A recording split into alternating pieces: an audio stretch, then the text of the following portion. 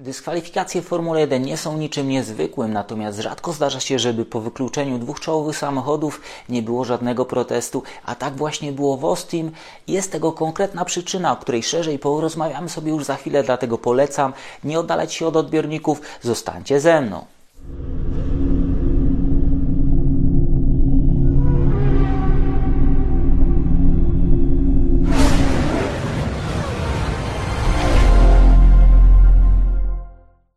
Jest czwartek, 26 października, na dzień biały, Echa padoku.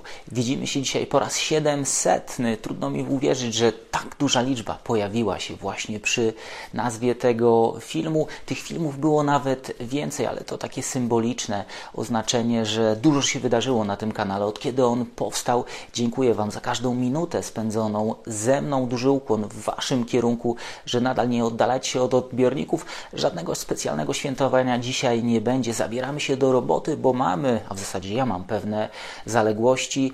Dla wielu kibiców niedziela, w zasadzie poniedziałek, był spełnieniem ich takich cichych marzeń, bo w sobotę, w niedzielę w zasadzie mieliśmy Lewisa Hamiltona na podium, a kiedy ci kibice, którzy za nim nie przepadają, obudzili się w poniedziałek, to zobaczyli, że tego Lewisa na podium już nie ma.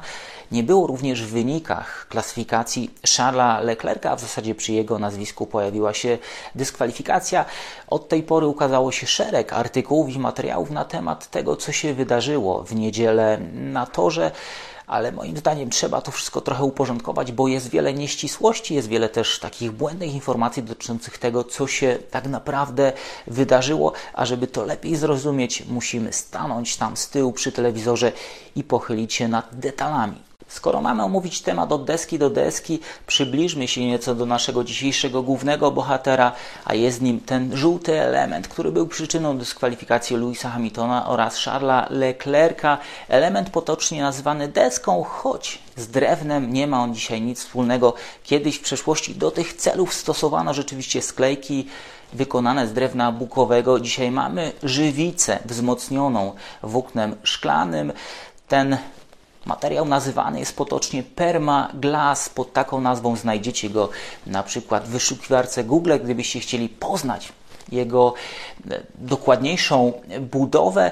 Ten element w przepisach technicznych jest dokładnie określony, jeżeli chodzi o szerokość, długość, sposób mocowania, to jak on jest podzielony na poszczególne sekcje, o tym też będzie za chwilę, ale nas najbardziej interesuje jego grubość. Ta grubość to jest 10 mm plus minus 0,2 mm, kiedy jest nowy. Natomiast przepisy dopuszczają jego zużycie w zakresie 1 mm, więc do 9 mm po wyścigu jest wszystko ok, poniżej 9 mm jest problem i tak się właśnie wydarzyło w przypadku Lewisa Hamiltona i Charlesa Leclerca. Wiemy już, że w obu przypadkach ta deska nadmiernie zużyła się w tej tylnej sekcji. Tak jak widzicie, mamy kilka otworów w tej desce i to są właśnie otwory wykorzystywane do celów pomiarowych. Otwory dodatkowo wzmocnione tytanowymi wstawkami. Te wstawki są właśnie mierzone. Nie sama deska, ale raczej właśnie te otwory wzmocnione tytanowymi wstawkami, bo jeżeli podłoga jest zbyt nisko, to zarówno ten tytan, jak i ta sama deska ścierają się równomiernie. Mamy 4 elementy, czy 4 otwory pomiarowe, jeden z przodu, jeden z tyłu i 2 umieszczone po bokach. To właśnie tutaj specjaliści FIA wkładają miarki i na podstawie tego oceniają stopień zużycia. Kto jest poddawany takim testom, to też ciekawe. Podobno patrzy się wizualnie najpierw na zużycie deski. Jeżeli pojawiają się takie przytarcia, jak widzimy tutaj, czyli te jaśniejsze obszary, wtedy specjaliści FIA wybierają taki samochód do sprawdzenia. Więc w obu przypadkach, w przypadku Mercedesa i w przypadku Ferrari, doszło do takiego nadmiernego zużycia. No i teraz pytanie, dlaczego tak się stało? Dlaczego tylko te 2 samochody, a nie pozostali? No tutaj pewną odpowiedzią jest to, że zespoły miały bardzo mało czasu na przygotowanie się do tej niedzielnej rywalizacji. Godzina w piątek i w zasadzie trzeba było zamknąć ustawienia i z tym ścigać się dalej. Ale weekendów sprinterskich było w tym roku już sporo i takich sytuacji nie mieliśmy. Drugi powód, bardzo wyboisty tor w Austin. Według relacji telewizji Sky Sports na tym torze jeszcze niedawno ścigały się ciężarówki, ciężkie samochody, które pogorszyły sytuację, spowodowały, że tych nierówności na torze było jeszcze więcej i to może w pewien sposób tłumaczyć nam przyczyny takiej sytuacji. Jeszcze jedna ciekawa rzecz, która pojawiła się również gdzieś w obiegu. W niedzielę zaczęło mocniej wiać. Mocniejszy wiatr powoduje, że samochody na niektórych obszarach toru, w niektórych sekcjach toru mają więcej docisku, kiedy ten wiatr wieje z przodu. Jeżeli więcej docisku, samochód mocniej osiada, no i właśnie wtedy najbardziej zużyty będzie element z tyłu, czyli ten tylny obszar i właśnie w tym obszarze do dyskwalifikacji doszło w przypadku Mercedesa i Ferrari, wiedząc, że 2 z 4 skontrolowanych samochodów okazały się poniżej tego limitu. Można zadać sobie pytanie, jak często FIA sięga po tego typu testy, po tego typu sprawdziany i tutaj 2 informacje. Pierwsza, przygotowana przez serwis The Race. W tym sezonie 18-krotnie sprawdzano samochody pod względem legalności, grubości tej deski pod podłogą. Na 18 prób 2 trafione. Druga informacja, ludzie FIA mają sprawdzać te deski tylko w sytuacji, kiedy są one mocno zużyte, kiedy są one tylko wizualnie mocno starte. No i tutaj dochodzimy do scenariusza, w którym nie mamy żadnego protestu. Nie ma ani ze strony Mercedesa, ani ze strony Ferrari nawet próby wychylenia głowy, że coś poszło nie tak. Ferrari mówi, brakowało niewiele, Mercedes mówi, pomyliliśmy się bardzo, ale to bardzo mocno w naszych przypuszczeniach i chyba mamy do czynienia z pewną, nie powiem, że luką, ale taką szarą strefą, którą wszyscy akceptują. Myślę, że dzisiaj nikt nie podnosi dyskusji na temat tych 2 sytuacji, bo w przeszłości brak tych kontroli być może wiele z zespołów, wielu z kierowców uchronił przed ewentualną dyskwalifikacją tego czasu po wyścigu, szczególnie przy tak napiętym grafiku jak w tym sezonie, przy tej potrójnej serii, która następuje właśnie teraz, w której w trakcie jesteśmy. Tego czasu na takie dokładne sprawdzenia nie ma zbyt wiele, sprawdza się tylko to, co trzeba. No i myślę, że zespoły w taki sposób uciekają od tego, czy będą dyskusje temu poświęcone. Zobaczymy w Meksyku. W Meksyku na pewno będzie szereg dyskusji poświęconej limitom toru, bo analiza tego, co się działo w trakcie wyścigu w Austin pokazała, że nie wszędzie złapano te momenty, w których kierowcy wyjeżdżali poza tor. Automoton Sport opublikował dzisiaj artykuł i szereg zrzutów ekranowych z onboardu Sergio Pereza, na których widać, że Sergio w zakręcie numer 6 ścina zakręt na bardzo wielu okrążeniach, za co nie otrzymał od sędziów ani ostrzeżenia, ani kary. Z kolei Alex Albon skarżył się, że te kary przyszły bardzo późno. W zasadzie po 3 naruszeniach od razu otrzymał karę od sędziów, nie mając możliwości korekty swojej jazdy. Tu wracamy do tego systemu FIA, który nadal zdaje się nie być zbyt wydajny. W przypadku Pereza miało zawieść ustawienie samej kamery, która nie dawała jasnego obrazu i jakby Sergio Perez o tym wiedział, jakby celowo to wykorzystał, na pewno o tym kierowcy podyskutują z dyrekcją wyścigu w Meksyku. Być może ta odprawa z kierowcami już się odbyła.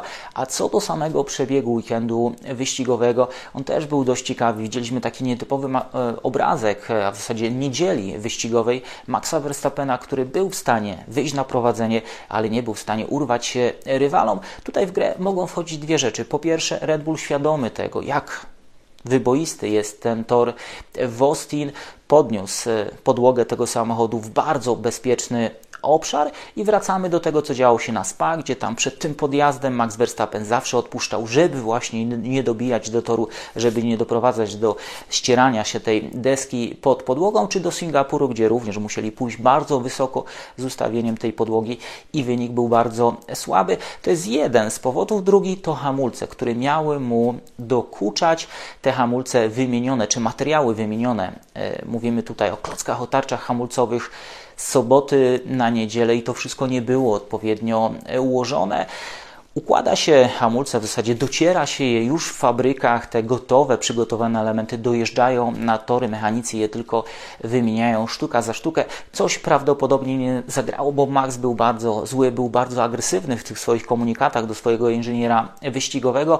On prawdopodobnie musiał też zarządzać balansem hamulców.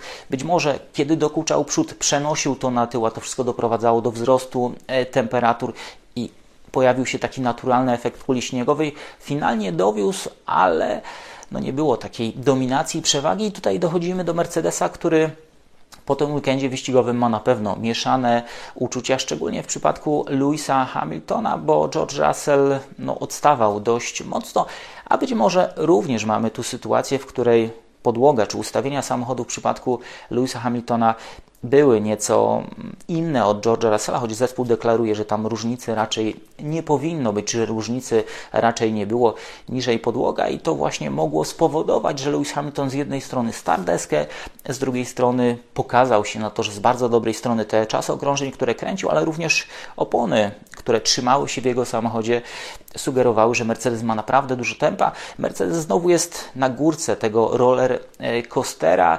Lewis Hamilton zdawał się mieć tempo, żeby pokonać Maxa Verstappena. Jeżeli tak policzymy to wszystko rzetelnie, czyli te sytuacje, w której Lewis Hamilton wyjechał poza tor, tam była utrata, sytuacja w alei serwisowej, wolna obsługa, pomylona strategia i zbyt długi ten pierwszy wyjazd, kiedy oni go zostawili na torze, licząc na to, że uda się przejechać ten wyścig na jeden pit stop, czasy okrążeń dramatycznie spadły w jego samochodzie. Ta różnica była tak duża, że Lewis musiał wjechać na ten kolejny postój. To pokazuje obrazek Mercedesa, który samym tempem był w niedzielę w stanie ograć tego kulejącego Maxa Verstappena, ale czy to nie jest znowu taka złudna nadzieja Mercedesa spowodowana tym, że wyglądali lepiej, bo inni, na przykład McLaren, podnieśli podłogi wyżej, bo Red Bull tę podłogę podniósł wyżej, bo Max Verstappen miał problemy w swoim samochodzie. Kolejna próbka tempa tego, co zespoły mają ze sobą w Meksyku, żadnych poprawek praktycznie nie będzie już wkrótce przed nami. Zapowiada się kolejny ciekawy weekend wyścigowy. Tutaj ta wysokość samego toru nad poziomem morza już stanowi pewne wyzwanie. Meksyk też słynie z tego, że lubi rzucić niespodziankami. Jak to się wszystko rozstrzygnie, zobaczymy. Tyle na dzisiaj. W takim nieco telegraficznym skrócie chciałem się odnieść do tych najważniejszych wydarzeń. Jeszcze raz Wam dziękuję, że cały czas jesteście, że komentujecie. Trzymajcie się i do zobaczenia w kolejnym wydaniu magazynu Echa Padoku.